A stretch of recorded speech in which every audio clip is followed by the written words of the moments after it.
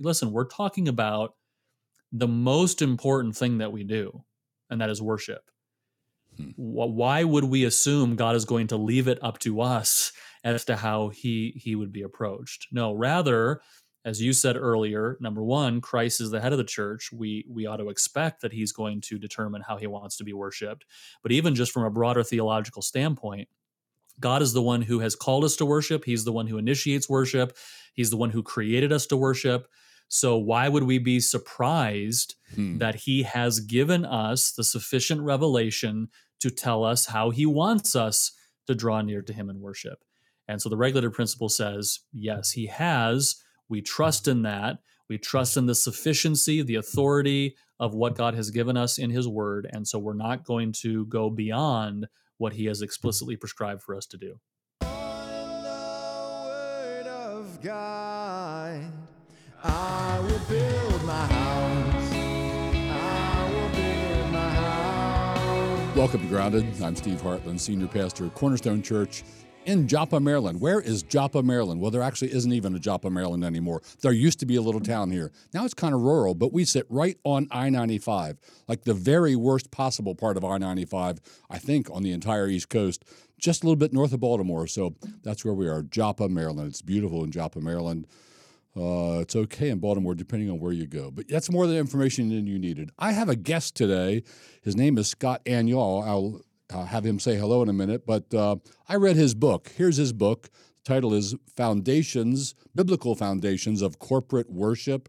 I'm keen on this theme. I'm really interested on the theme. Loved the book, so I want to encourage you to maybe check out the book, get a copy, read it. It'll be good for you. But first, Scott, just say hi to us. Hey, thanks so much for having me on the podcast. Pleasure, man. So just give us a little bio, would you? Like, where you born and raised? That'd be a good place to start. Yeah, born and raised in Michigan, actually, and then spent some time in the South, then ministry in Illinois, and then since 2008 have been in the South Carolina, Texas, now Georgia. So I grew up a Midwesterner, still consider myself a Midwesterner, but have been in the South for quite a long time now. So, having lived in those various places, Texas, South, do you have a preference? Like, if you could really be in one of those, what would it be? You know, our family really loved Texas for many reasons. We lived in Fort Worth. It doesn't have the humidity of, Houston and further south. It's pretty hot, but we loved it. We like Georgia too. Georgia's a little greener now, a little more rain, which is nice. And we liked South Carolina. So I miss some things about the Midwest. I miss autumn, especially in Texas. We didn't have an autumn, but I do not miss long, cold winters. So I both prefer the warmth. Yeah. Long, cold winters with short, dark days, huh? So you're married. You have family. You just mentioned family. Tell us about your family. Yeah. You got a wife, got some kids? Married to Becky, almost 19 years now. We've got 4 kids, 16, 14, 7, and 5. And boy, girl. Yeah.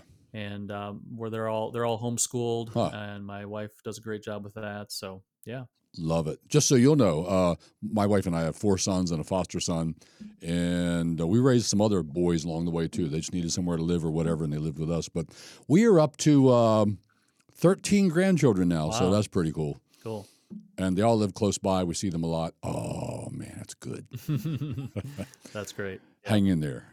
All right, so tell us a little bit about your education, please. Where'd you go to college, grad school, and you have a PhD. We'd like to hear where you got that. Yeah. So I've got an undergraduate degree. So my educational and ministry sort of career and life has been always, and this ties right into the book, a combination between kind of music and worship. Grew up in a very musical family and church, and then theology, scripture, and pastoral ministry. So I did an undergraduate degree in church music at Bob Jones University in South Carolina. Oh, yeah. Then began ministry in Rockford, Illinois, west of Chicago. And while I was there, did a master's degree in musicology, which is basically a philosophy of aesthetics degree at Northern Illinois University. That sort of filled that out, and then did a master's degree in theology and then a PhD at Southwestern Baptist Theological Seminary in Fort Worth, where I ended up then staying for 10 years on faculty there at Southwestern. Very good. So, staying with biography, we're going to talk about your career a little bit. And I'm just going to read from the back of your book here that you're executive vice president and editor-in-chief of G3 Ministries. In a moment, we're going to ask you to tell us about that. And you are also, is this still true, professor of pastoral theology at Grace Bible Theological Seminary? Yes. Yeah, I've been paying attention to that school. What is it? Just a couple years old, but man, it's taken off with a bang, and it's got my attention. I really like what they're doing. Yeah. I love what you're doing. You're part of it. Yeah. And you're also the author of some books, including, here's one, Let the Little Children Come, Family Worship on Sunday, parentheses, and the other 6 days too, parentheses, sounds great. And another book, By the Waters of Babylon, Worship in a Post-Christian Culture. I got to read that one next. That sounds really good. Yeah. So, there's some of your background and your career. So tell us about G3. I did look it up because I didn't know this, that the G3 stands for Gospel, Grace, and Glory. Yeah. Is that right? Yes. Yep. Gospel, Grace, and Glory. Right. So G3 We're liking you already. That sounds like a that? like a good triad. Yeah. We're liking you already. That sounds good. All right. Yeah. G3 started 12 years ago or so here at Praise Mill Baptist Church in Douglasville, Georgia, as just a theology conference for the church, and has grown to be really the largest Reformed conference in the country and perhaps the world. Whoa. We've got our next national conference is coming up in September, and we're anticipating probably 8,500 people at that conference in September. And so it's been crazy. Yeah, it's been a great conference. And then about 2018, 2019, it had grown so much and literally was being run by Josh Bice, who's the pastor here, and just some volunteers in the church. And by that time, it had grown to over 5,000, maybe 5,500. So they decided, hey, the Lord is clearly doing something, but we also need help to manage this. And so decided to expand the ministry, form a 501c3, hired Virgil Walker, who now is director of operations and oversees all of the conferences. So now we do an annual national conference every other year. On the off year, we do 2 smaller regional conferences in other parts of the country. We've got preaching workshops and worship workshops and all sorts of other events. So he sort of oversees that, and then brought me on as executive vice president to sort of oversee administratively the ministry, and then editor-in-chief in helping to now build a content producing ministry. So we have G3 Press, we're publishing books, we're publishing daily blog articles, podcasts, video resources, all sorts curricula, teaching curricula. So we're really trying to provide resources that will educate, encourage, and equip God's people and his churches for his glory. Love it, man. So if people want to see you, they can just Google G3 Ministries and probably find you. Yeah, g3min.org is our website. We've got an app as well with a lot of content and resources. So yeah, easy to find. Very good. So how many did you say? 8,000? We're anticipating, we've got about 6,500 already registered. And so if the trajectory happens like it normally does, we'll probably hit between 8,000 and 8,500 in September. Pretty awesome, man. I don't happen to know. Do you know? Are they getting 6,000 people at the Masters Seminary or at the Masters Conference? Yeah, I mean Shepherd's Conference. Their limitation is the size of the room. So I don't know how many, because they do overflow, but I'm not sure what the number is. But they just have a limitation because of seating. We do our conference in a convention center in Atlanta, and so that gives us a little bit more. More seating. Yeah. Plus, the joke is, MacArthur's conference is ShepCon. G3 is SheepCon. So we have a lot of pastors, but it's not just a pastors conference. We get a lot of families who come. Parents bring their kids. So it's a kind of a little different vibe and a broader audience than just pastors. Yeah, I think you've got the other guys in the studio with me here drooling. They're like, "Oh, can we go this year?" So. Yeah, you should come. Incidentally, I should go too. It sounds great.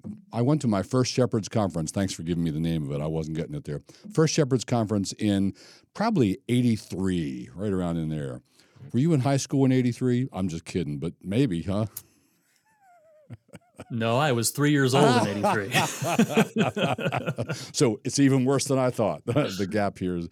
But back then, you'd be interested to know, back then the Shepherds Conference was held in what they now affectionately call the chapel, which I think they use for smaller wedding Yeah. venues and stuff. That was the entire Shepherds Conference then, and I don't think we even quite filled that room back in '83. So, wow. Yeah, they were telling some of those stories even this year when we were there for ShepCon. Very good.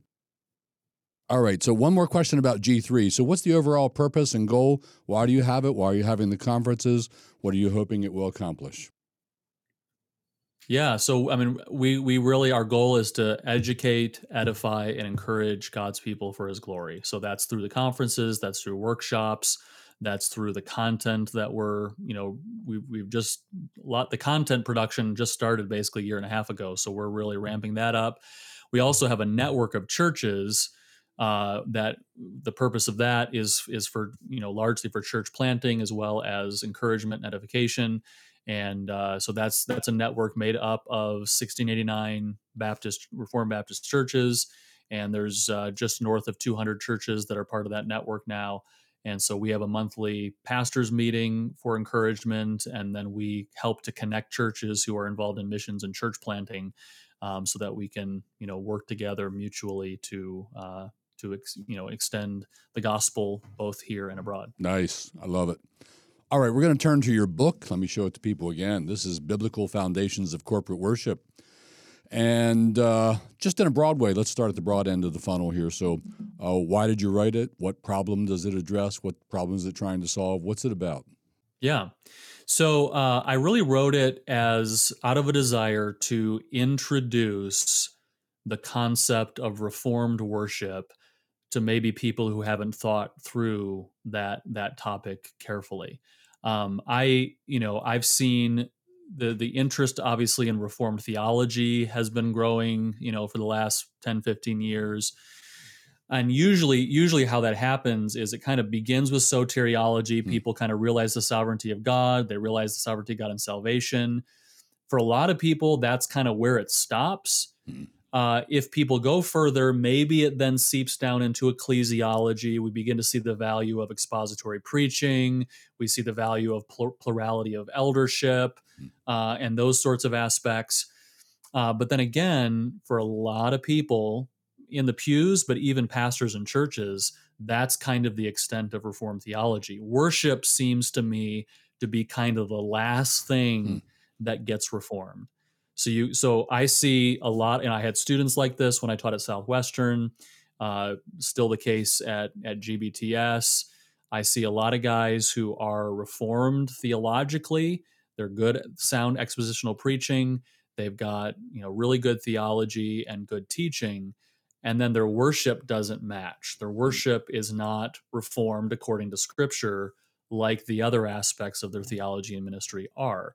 And so I wanted to write this book to sort of introduce what I consider the fundamental, foundational theological principles regarding worship that I hope will help to spur and push otherwise reformed-minded people along to also take the next step to reform their worship according to Scripture as well. Very good. Like that. So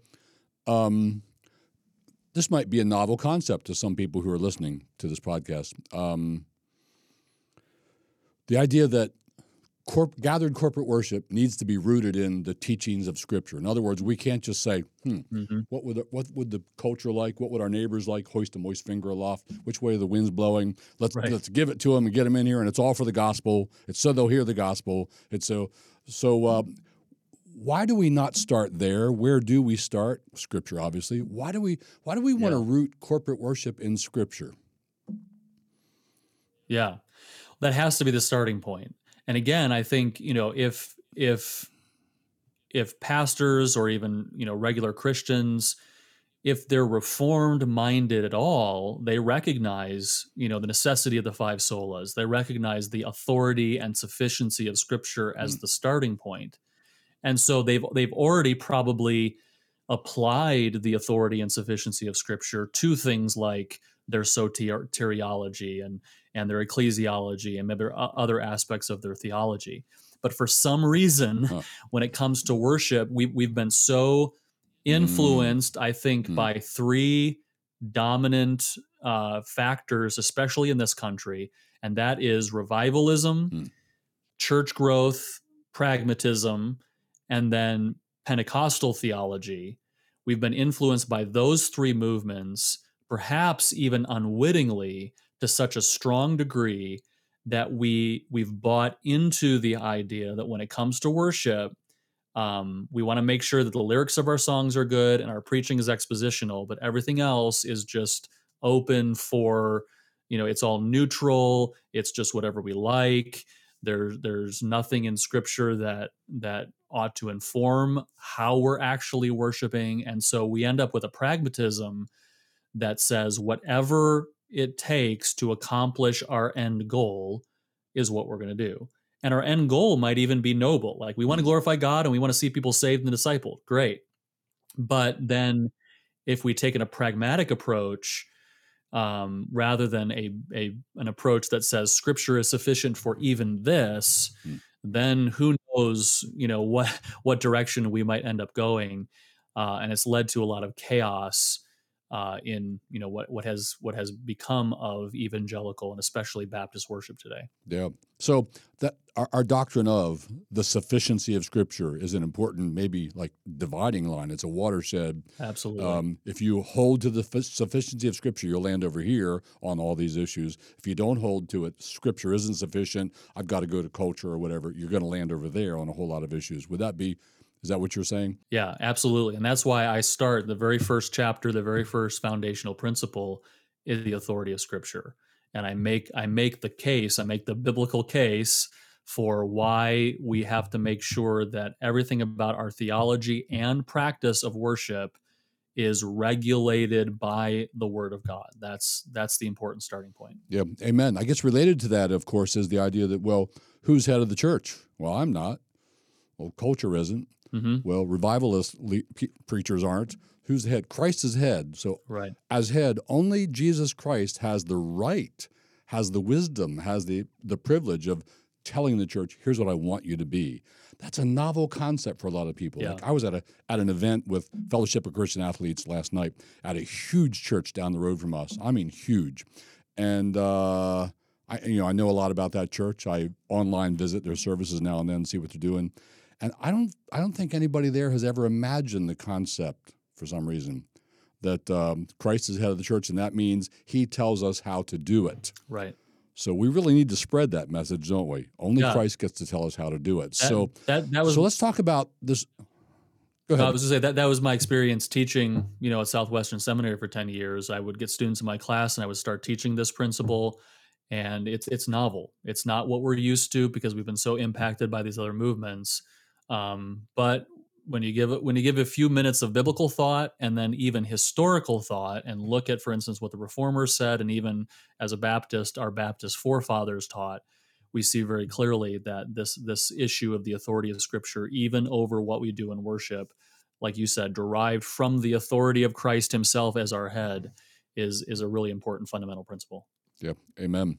So you used the word regulated by, or the words regulated by a moment ago. So let's talk about this thing called the regulative principle of worship. Now, Let me give you my on-the-street average guy definition of it. It means when we want to know what to do in corporate worship, we look in the Word, and we only do the things that we find in the Word, nothing else. It's got to be in the Word or we don't do it. So just to let you know, Scott, and let the hearers know, it's interesting. So I was saved in a fundamentalist kind of Baptistic church, went off to a fundamentalist Bible college, went from there to a pretty fundamentalist seminary, Capital Bible Seminary. It was an East Coast Dallas seminary for the most part, but a lot of Bob Jones guys were teachers and stuff. So what happened there is we never heard of this thing called the regulative principle of worship, but I got to Bible college, brand new Christian, just started reading the Bible.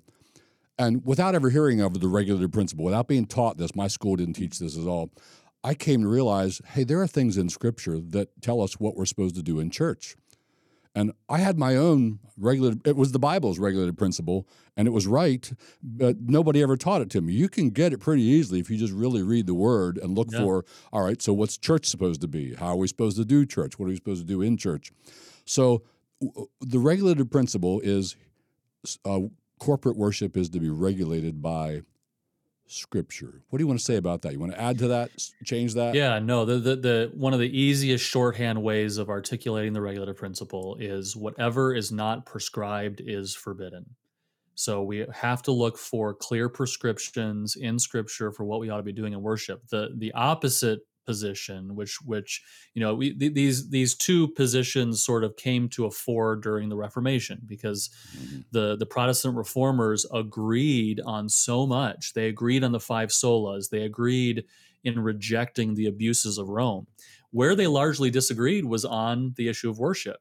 And so you get people like Luther, and then in England, the Anglican Church, who argued for now what we now call more of a normative principle of worship, which says whatever is not forbidden is permitted. So basically, we can do anything in worship that we believe is wise and helpful as long as it's not explicitly forbidden. But the opposite position, articulated by men like John Calvin and those in the Reformed tradition, and then also the Puritans in England, the Separatists in England, and then finally in the 17th century, particular Baptists in England, the regulative principle argued that whatever is not prescribed is forbidden, again, because listen, we're talking about the most important thing that we do, and that is worship. Why would we assume God is going to leave it up to us as to how he would be approached? No, rather, as you said earlier, number one, Christ is the head of the church. We ought to expect that he's going to determine how he wants to be worshiped. But even just from a broader theological standpoint, God is the one who has called us to worship. He's the one who initiates worship. He's the one who created us to worship. So why would we be surprised that he has given us the sufficient revelation to tell us how he wants us to draw near to him in worship? And so the regulative principle says, yes, he has. We trust in that. We trust in the sufficiency, the authority of what God has given us in his word. And so we're not going to go beyond what he has explicitly prescribed for us to do. Yep, solid. So in your book, you cite the wording of two older confessions of faith, the 1644 London Baptist Confession and then the 1689 London Baptist Confession. Let me read a little part. Here's from the 1644. Here's how our Baptist forefathers worded this whole thing. The rule of this knowledge, faith, and obedience concerning the worship and service of God and all other Christian duties is not man's inventions, opinions, devices, laws, constitutions, or traditions unwritten whatsoever, but only the Word of God contained in the canonical Scriptures. That's a nice statement. You all ought to buy the book and read that statement again. And then on page 9, you cite the London Baptist Confession of 1689. But the acceptable way of worshiping the true God is instituted by himself, and so limited by his own revealed will, that he may not be worshipped according to the imagination and devices of men, nor the suggestions of Satan, under any visible representations or any other way not prescribed in the Holy Scriptures. So I read those to say, well, that's what some of our Baptist forebears wrote. But what you just said about the regulative principle is what a lot of people have been saying about it for a long, long time. Hey, man, we only do what is commanded in Scripture when we gather for worship. Give us a list, what are the God-ordained elements of a New Covenant worship service? Yeah. So again, I mean, this is something that's not difficult to find, because we have given to us in the New Testament, for the New Testament church, in the epistles, which are written for our instruction to tell us as churches what we ought to be doing, right? Paul even says that in 1 Timothy. I write these things so that you may know how to behave in the household of God. Gives us very clear instructions. So the first is the reading of the Word of God, right? The public reading of Scripture, 1 Timothy 4, verse 13, and there are other passages as well. Give attention to the public reading of Scripture. And then he continues in 1 Timothy 4:13, give yourself also to exhortation and teaching. And later in 2 Timothy, preach the word. So we've got the reading of Scripture, the preaching of Scripture. Third, again in 1 Timothy chapter 2, Paul commands that prayers and supplications and intercessions be lifted to the Lord. So prayers, public praying of Scripture. And again, you find similar commands in Colossians and Ephesians, where we have the commands to pray as well. Fourth, we have a clear command in Ephesians 5:19 and Colossians 3:16 to sing in the context of the body, in the context of the one another gatherings of the church. We have a clear command to sing psalms and hymns and spiritual songs. And then fifth, we have baptism. That's part of the Great Commission. Go therefore and make disciples, baptizing them, so that joins new believers into the church. And then finally, in 1 Corinthians chapter 11, we find that Paul tells the Corinthians that what Christ delivered to him, he also delivers to us, the church, and that is observation of the Lord's Supper. So I would say those 6 elements are clearly prescribed. I think you also could add giving. Yes. The New Testament clearly prescribes giving. It clearly tells us we ought to give. And so it's perfectly acceptable to give in a corporate worship service. The only caveat I would add is that I don't think you can make a slam dunk case that you have to take up offerings in a service, Right. because it's not as clearly prescribed as other things. But clearly we're supposed to give corporately, and so that's also a prescribed element. So I would say there's 6 or 7 clearly prescribed biblical elements of worship. We have to do all of those things. To fail to do those things is to disobey clear commands of the Lord. And then again, based on those principles of the authority of Scripture, we ought not to add any additional elements of worship beyond that which is prescribed for us in the New Testament. Yeah, amen to that.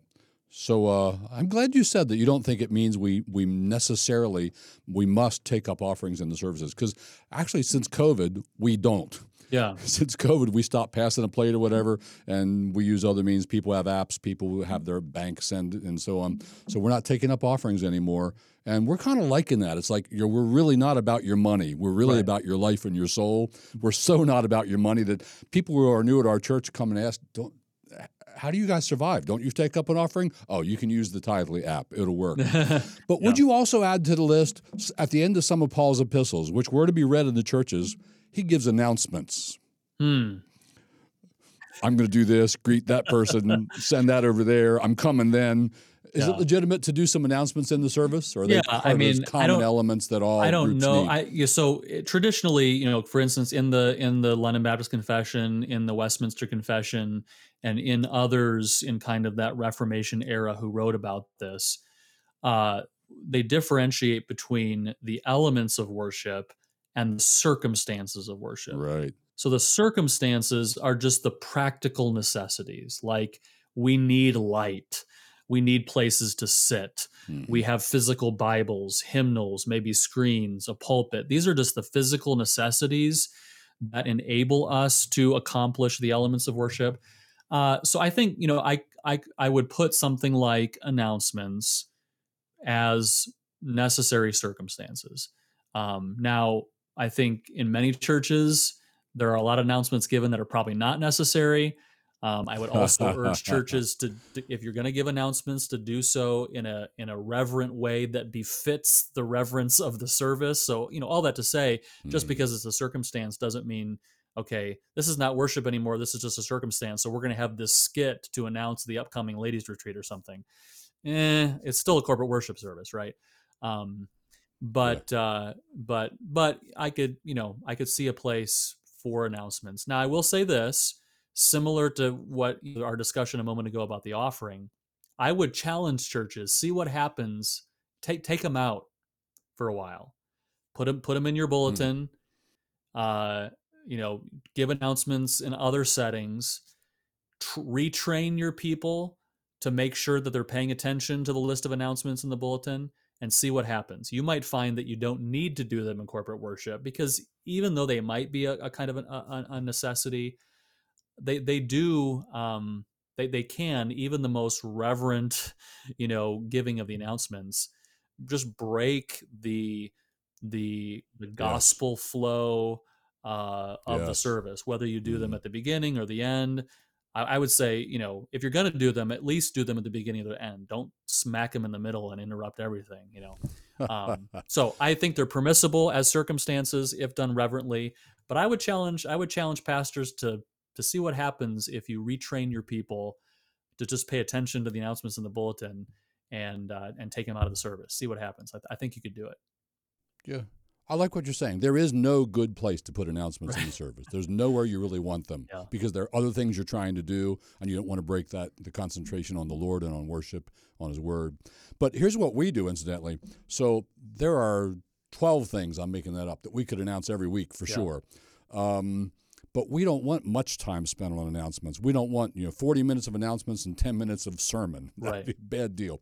So we try to limit our announcements to 2 per week, and they're rather briefly Yeah. presented. Once in a while, I've been noticing lately they're creeping up to 3 more often, and I'm thinking, I got to talk to somebody. You got to work harder. You got to keep that down to 2. And we're training our people to, here's where you can find out what's going on. Go to the website and look at events. Right. So instead of making announcements, go to our events page, and there they are. Yeah. They're all listed chronologically by date and all that.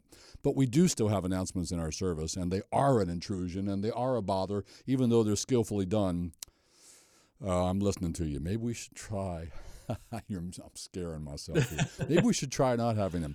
So I want to go back to You got to retrain your people, right? I mean, you got to just retrain them. Make sure you're paying attention to the Yeah. printed announcements. Here's and where you online, look. But yeah.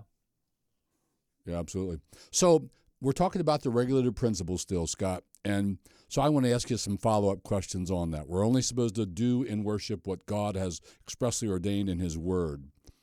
So, and we're supposed to do all of those elements, Mm-hmm. right? We're supposed to do them all. We might not have a baptism every Sunday, but we ought to have baptisms, right? Right. So what if there's a church, and I am referring to a church in my area, I weekly stop in on a church in my area online and look at their service from the previous Sunday, what's going on over there. So I'll kind of know what's out there. We have guests showing up at our church, new people attaching themselves to us, lots of them these days. And they'll tell me, well, I came from XYZ church down the road. Ooh, now I got to go check that one out. I want to know where they came from, what was going on, what kind of ministry were they under. So here are some things that I saw in a local church here kind of recently. What if there is a Sunday where there's no sermon, but instead there's a fireside chat between the senior pastor and a Christian counselor, a woman, incidentally, a Christian counselor, and they're talking about the Christian life in a chatting, kind of interviewing sort of way. So how would you evaluate that? Yeah. Well, so I mentioned earlier the distinction between elements and circumstances of worship. The other category that is often given in, again, the confessions and those who write about it are the forms of worship. So we've got the elements, but then you got to do those elements. You're going to preach in a certain way. You're going to sing in a certain way. You're going to read the scriptures in a certain way. You're going to pray in a certain way. Even observing baptism in the Lord's Supper, you do that in a certain way. Those are the forms. And here again, while there's certainly more flexibility, because you're not going to preach the same sermon every week, and you're not just going to read the Bible. We're supposed to preach, Yes. and so a pastor's going to do that in his own words, in the language of the people. So there's some cultural flexibility. Nevertheless, Scripture still ought to guide and regulate the way in which we perform the elements of worship, not just anything goes. So let's consider preaching. What kind of preaching is prescribed in the New Testament? Well, I mean, even the word kerusso itself is the idea of proclaiming, of heralding a message. Yes. Okay, well, that ought to then characterize the nature of what we're doing when we preach. It's not a fireside chat. It's not just a conversation. It's not an interview. It's not, a guy just sitting there kind of having a little talk. No, it is proclamation. It is heralding. So that, again, that might differ from first person to person based on personality and culture to culture, Right. but it still has to be heralding. And so I would evaluate something like that. Here's a fireside chat. I mean, there's a lot of problems with what you described, but just from the nature of the form itself, okay, does it fit the kind of preaching that the New Testament prescribes? And I would want to say, okay, if our authority is Scripture, then that's not preaching. That might have a place somewhere else, but not in the corporate gatherings of the church. Yeah, amen to that. So here's another question. Same church. I'm kind of being hard on that same church. And I'm not a curmudgeon, and I don't think you're a curmudgeon. You don't come across as a curmudgeon. I'm not out here to just grouch and complain about everything all the time. But I am concerned that so many people go to churches that might have a thing like the fireside chat instead of a sermon and have no idea that there's anything wrong with that. Right. And I just wish we had some way of teaching them, getting to them that, you know what, that's not what the head of the church has ordained. Right. It's not what he wants. That's not what's best for your souls. So same church, I noticed on a Sunday morning, one week I just happened to dip in and look, what are they doing? What did they do this past Sunday? And instead of the pastor preaching, they had a Christian comedian do his act in the place of the sermon. I think I know what you're going to say about that, but say it, please. Well, I mean, exact same standard and exact same problem, right? And perhaps even worse. I mean, maybe at least in a fireside chat, the goal is to communicate truth. Here with a comedian, I mean, we've got explicit. Paul commands the church at Ephesus, not to engage in coarse jesting and these sorts of things where we're sort of making fun of serious realities. I'm not against comedy. I'm not against laughing. There definitely is a place for that. But again, that's not preaching. That's not been prescribed for the New Testament church. And in fact, there's an argument to be made that's actually been forbidden. This kind of jesting in something as serious as the corporate worship of God's people. So here's another one. And I'm staying at the same church. I'm just making it easy. I'm staying at one church now. So I also noticed recently that they're advertising this summer. It's going to be summer at the movies. So each sermon will focus on a recent movie and talk about the movie and base the sermon around the plot and the theme and the characters in the movie. So same question. Chime in on that one, would you? Yeah, I mean, similar answer, but a little different too. I mean, again, that's not preaching as we have it described in the New Testament, number one. Number two, we have explicit prohibitions of using visual imagery like that, in the Second Commandment, for example, as an aid to worship. So you've got some problems there. And then number three, we're supposed to preach the word, right? We're not preaching some cultural activity. We're not preaching a movie. We're preaching the word. So that fails on multiple lines of thought, for sure. So here's another thing, and this isn't just the church down the road from me, though it has been that one, but some number of churches, even some very prominent churches, will say close on the Sunday that's close to Christmas Day, or close on other occasions. We're giving our people a rest that day. Y'all just stay home, be together, read the Bible, say some prayers. What do you think of closing church on a Sunday? Yeah. Well, I mean, not only that at very minimum, again, disobeys clear commands of the Lord. We have a clear command in Hebrews chapter 10, do not forsake the assembling of yourselves together, right? Obviously, if there's occasions in which you can't gather, a tornado hits your town Sunday morning. Okay, you're not going to gather, right? So let's put those caveats aside. But something like a holiday, giving people a break, not only does that disobey the clear command, but it fails to recognize the significance of what we're doing when we gather. This is not a social club. This is not just a gathering of some like-minded friends for some stimulating talk and fellowship. We are meeting with the sovereign ruler of the universe at his command, right? He has called us. He has commanded us to draw near to him and worship through his son. So, I mean, even just the language, we're giving people a break, and you'll hear people say, well, for instance, our musicians or other people who are involved in leadership, they work so hard week in and week out. Okay, fine. So do without them for a week, sing a cappella, but gather, right? Yeah. If you need to give, I get it. Even pastors get tired. I get it. People who are involved in ministry get tired, but worship is not tired. It is not something to need a break from. So maybe what that's telling you, if your production team is exhausted, maybe you ought to do without the production team.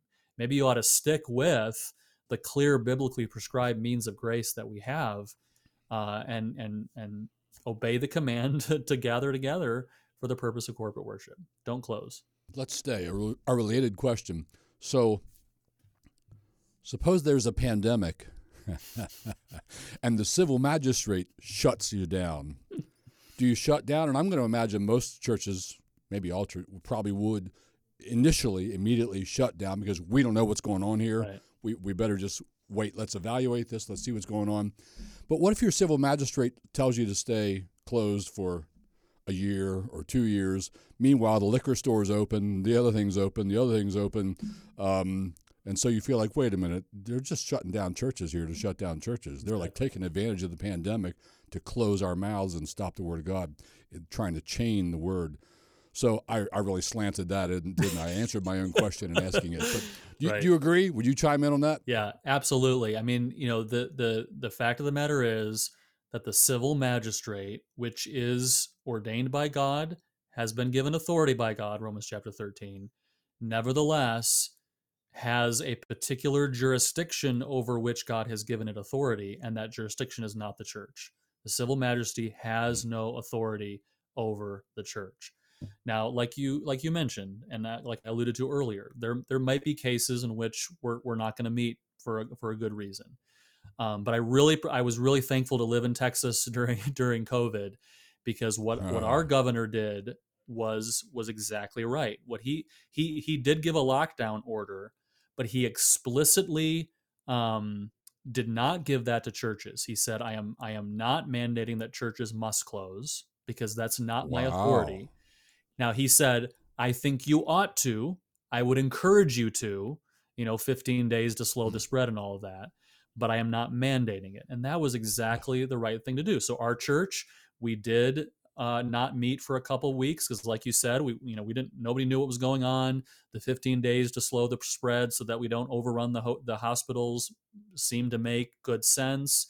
So we voluntarily chose not to meet for a couple of weeks. But then, like you said, very quickly, once it became clear that the government was overstepping its jurisdiction, especially on a national level and in many states, allowing other things to open while at the same time closing churches, we just came right back and gathered. Yeah, I'll just go on record for our people and say I'm 100% in support of what Grace Community Church and John MacArthur did in Southern California. They fought the law, and they won. Yep. So it was pretty good. And they were reopening for worship. Actually, you probably heard the story. At least this is how John MacArthur tells it. Yeah, he was preaching to an empty room. I was doing some of that. It was abysmal, by the way. I'm a very extroverted person, and preaching to chairs is horrible. And some of our people, they got their kids to make little heads and little bodies, and they taped them to chairs all around so I'd be preaching to people.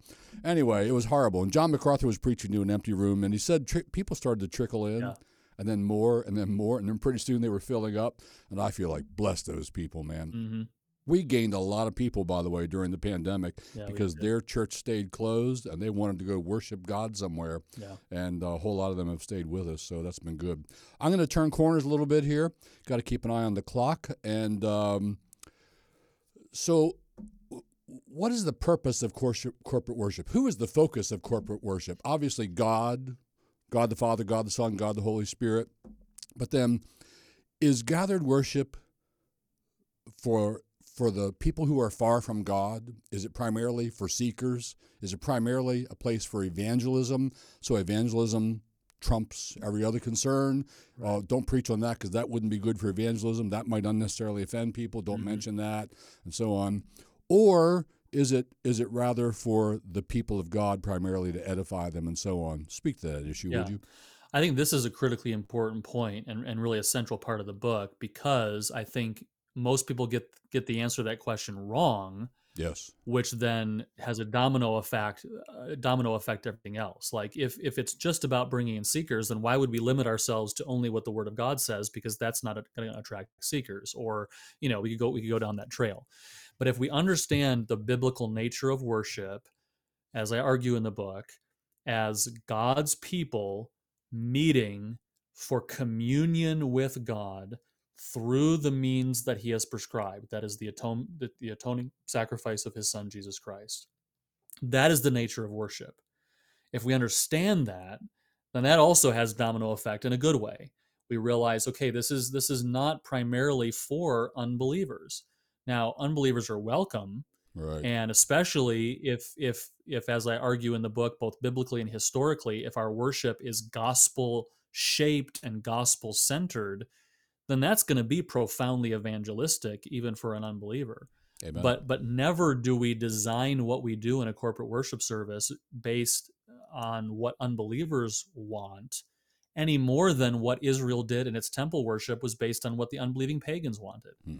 And the New Testament calls us, as the New Testament church, the temple. It's deliberately using that as an analog to the Old Testament temple to draw some comparisons, and this is one of them. What was the temple? It was a gathering of God's people to renew their covenant relationship with Him, their communion with Him through the means that He had prescribed. And so worship is ultimately for God to give Him glory, but corporate worship in particular, then, its purpose is to nurture and cultivate that covenant relationship that we have with God through Christ through what we do in the corporate worship service. It's not primarily for unbelievers, it's for Christians to nurture and cultivate our life of communion with the Lord. Yeah. Amen. I'm going to take us to, in our thoughts, to 1 Corinthians 14, where Paul says, Yeah. he's telling them how to conduct themselves in gathered worship. And he uses the word for edification. Do it. And he kind of summarizes everything he's teaching, where he says, let everything be done for edification, which is building up believers. He doesn't even mention do it for God in that whole chapter. We know Right. we're doing it for God. Our worship is unto God. It's God-centered. But he focuses on build up brothers and sisters in Christ. And the only unbelievers in the service are an if. Right.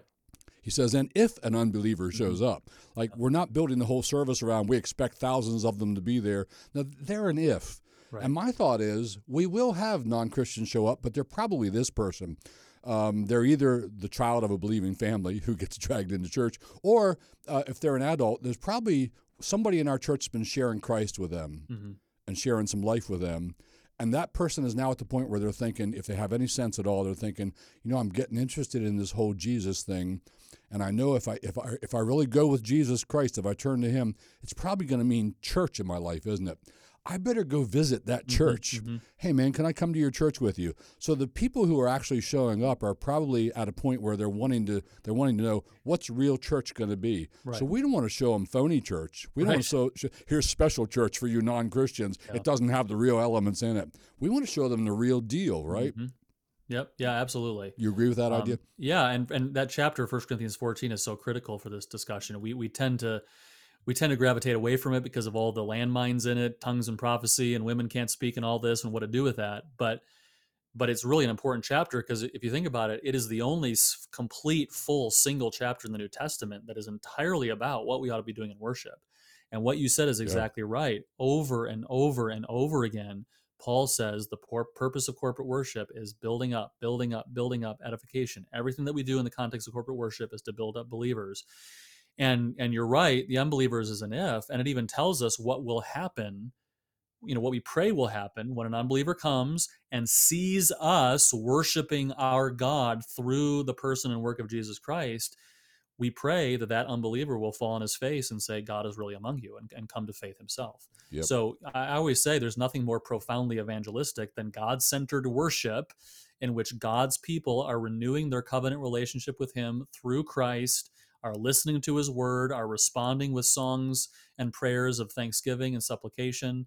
That itself is profoundly evangelistic without redesigning what we're doing. You get a person attending and you're just going to give them what they already can get anywhere else in the world. No, you want to give them what they can't get anywhere else, and that is the gospel of Jesus Christ. Yeah, I deeply resonate with what you're saying. So, Scott, we have to land the plane soon here. So, to what extent do Christians, when they gather, do they participate in the worship? In other words, we don't do all the worship for them up front. We don't have the priestly cast, and we do the worship, and they just passively observe. In what ways are they supposed to be engaged in the worship, and they're participating in the worship? Can you speak to that a little bit? Yeah. That, the real irony of a lot of contemporary worship today is exactly what you alluded to a moment ago, and I deal with this in the book, and that is we've sort of fallen back into a similar error that medieval Roman Catholic worship had. And that it's sometimes called sacerdotalism, right? The idea that we, We worshipers are coming, we're sitting in a pew, and we're watching as the worship is being performed by others, up there. So in Roman Catholicism, they would come, the priests are up there, the priests are doing everything. The people, maybe they're mumbling along with parts of a liturgy. They probably don't even understand the liturgy because it's in a language they don't know. And so they're just watching as the holy priests perform the worship on their behalf and hoping to sort of gain some benefit from it. Ironically and sadly, much of contemporary worship has fallen into the same error. People come, they spectate. You've got this professional band up there. You've got professional worshipers who are actually doing the worship. It's so loud.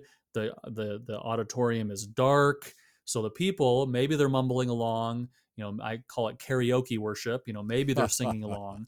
But frankly, if the people stopped singing, it wouldn't change anything. Because the professional worship is taking place on the stage. That is completely contrary to what we find in the New Testament. What we find in the New Testament is that every believer is a priest, which then strongly implies that every person ought to be actively engaged in the corporate worship service. Obviously, you have to have leaders. You're going to have somebody preaching. If you've got instrumentalists, somebody's got to lead that. But even there, if you got instruments in worship, the goal of that is not performance. The goal of that is not that's the worship. The goal of that is to support the singing of God's people. And so you want to choose instruments and even the way that those instruments are played so that they will support the robust singing of God's people.